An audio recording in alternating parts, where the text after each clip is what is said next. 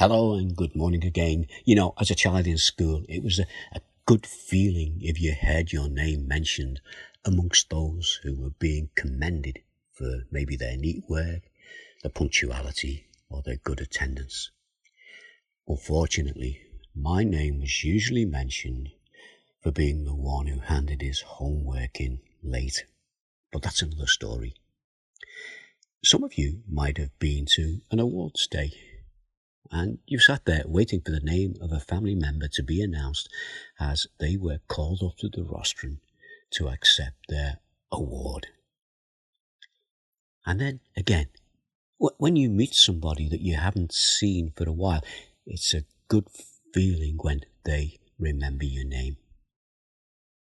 I'm afraid that remembering names is not one of my commendable skills.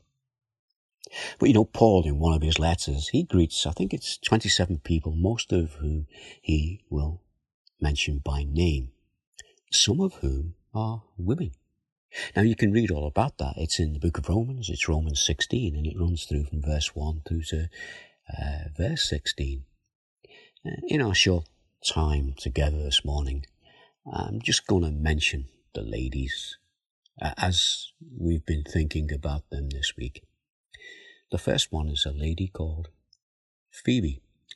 And this is what Paul said as he spoke to the church. He said, "I commend to you our sister Phoebe, a deacon of the church in Cenchrea. I ask you to receive her in the Lord in a way worthy of his people, and to give her any help she may need from you. For she has been the benefactor of many people, including me."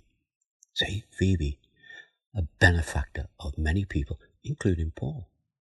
The next one is Priscilla. Now, here we have Priscilla and her husband mentioned, but we're thinking of Priscilla. Greet Priscilla and Aquila, my fellow workers in Christ Jesus. They risked their lives for me. Not only I, but all the church of the Gentiles are grateful to them. Greet also the church that meets in their house. So we have there a man and his wife. His wife is Priscilla. She's named. We don't know the details, but we know that they were not only brave, but that the church also met in their house. They gave hospitality. The next lady is Mary. And this is what Paul said. He said, "Greet Mary, who worked very hard for you." Just a few words, but her name was mentioned, and a few words can speak volumes. Next one is Junia. Paul said, "Greet Andronicus and Junia, my fellow Jews, who have been in prison with me. They are outstanding among the apostles, and they were in Christ before I was." Two people who actually became Christians before Paul did, who also were in prison at a time when Paul was, and who were well respected by the apostles.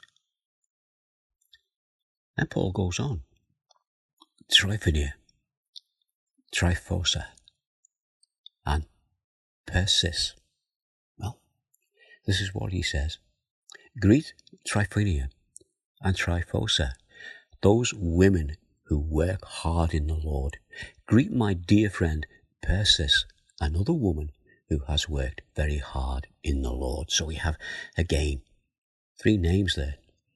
My apologies to them for not pronouncing them correctly.